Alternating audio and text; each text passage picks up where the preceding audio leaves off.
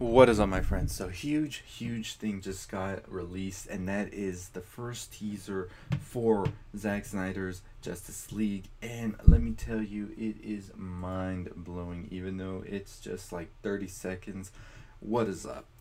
Anyways, before I get into it, let's get a moment here for you to go ahead and subscribe to the channel. Go ahead and give this video a thumbs up. Go ahead and click on the notifications bell because we're going to be talking a lot, and DC's fandom is coming up, and that's something that is going to be talked about during DC fandom is the Justice League from Zack Snyder's director's cut.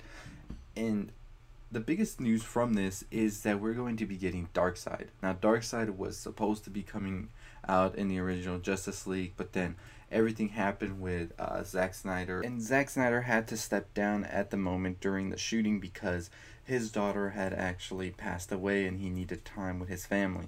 And so they brought in Joss Whedon to come and finish a movie, and then he basically rearranged it or so in his own vision as well, which you can't blame the guy because you're putting your name on this, so you want it to be just as you would want your own movie to be, right?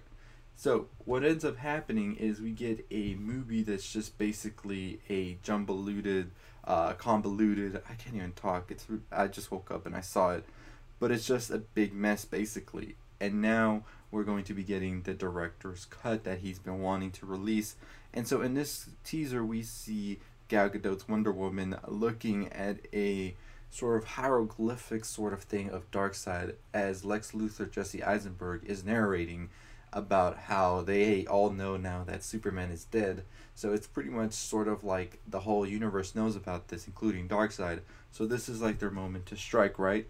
And then we see a video of sorts of an image that we've been seeing circulate for a while now, and that's of Darkseid and sort of all of his army standing before him, and he's just ready to attack. Super pumped for this. I cannot wait. Let me know your thoughts on this. Are you excited or not?